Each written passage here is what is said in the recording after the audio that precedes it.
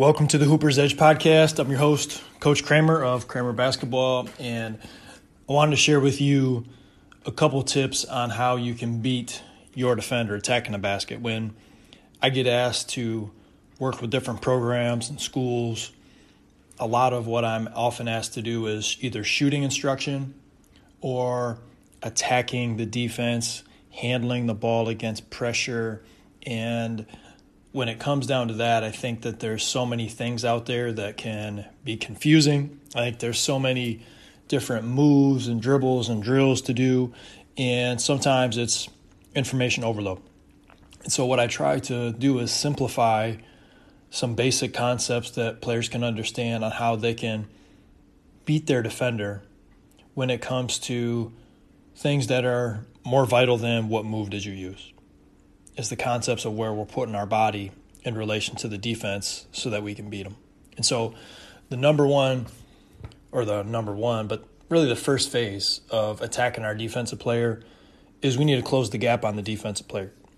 And what I mean by that is we want to get about arm's length away from our defensive player before we really try to attack that defender's frame. If we start to make that move and we're too far away from the defensive player, especially when we're not going with speed, it gives them plenty of time and space to beat us to the spot. And so if we can close the gap, even if it's more of a misdirection or a drift type location, but if we can close the gap so we're about arm's length away, that's enough space that we can take our step and use our punch dribble, which is that dribble to really start attacking and escaping the defensive player in a position where we get into phase two of our drive, which is attacking tight. And when I say attack tight, what I mean is we want to attack in a way that the defensive player has to open up instead of being able to move laterally and continue to stay in front of us. And so as we get into the second phase of driving, attacking tight, I really want you to think about attacking the defensive player's hips so they would have to hip swing and open up. And if they hip swing and open up, you're going to see yourself in somewhat of a position where your shoulder would be to the defensive player's chest. That's a great spot. They're no longer facing you. They're no longer in between you and the basket.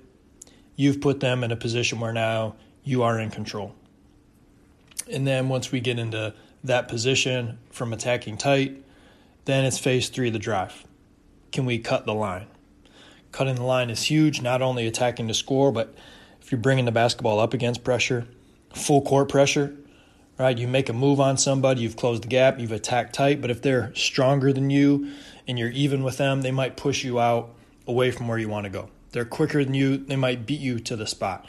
And you see Chris Paul is a master at this. Trae Young is really good at it. Steph Curry is very good at it, of being able to attack tight and then veer back in front of the defensive player. So now it's a 5-on-4. Now it's a 4-on-3. Now it's a 3-on-2. You have an advantage. And because you're able to cut that defender's line, that straight line drive that they would use to try to cut you off, then you can speed up, you can slow down, you can change direction. You control the game. You're also controlling the pace.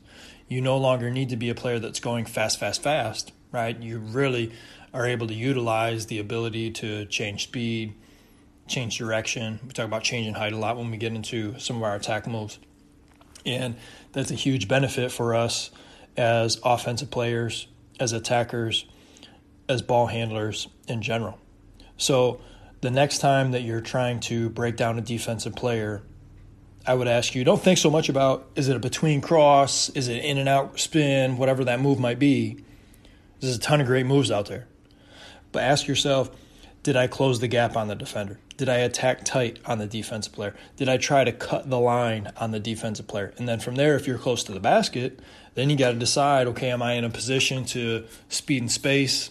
I'll continue to go with speed to the basket for my finish. Generally, that's be a 1-foot finish. Or I've worked on attacking tight. I'm starting to cut the line, veer back in front, and that defender's probably going to stay attached. And so you can take that next dribble, boom, strong dribble, explosive dribble, wide base, initiate contact, bump that defensive player, and then we might be able to escape. Then we might be able to get on 2 feet and get into a stride stop finish, a jump stop finish, a shot fake series. Maybe you've drawn 2 defenders, you kick it out, share the sugar, make somebody else better. And that's really how we're able to generally talk about how we can break down the defensive player with, our younger youth basketball camps. And we obviously build that up all the way into our high school camps, the players that we work with that are playing college and professionally. Obviously, as players get older, you're adding more things into that.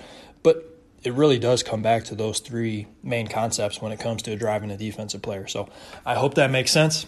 Try it out in your next workout, next time you're playing one-on-one, 3-on-3, AAU, whatever that might be.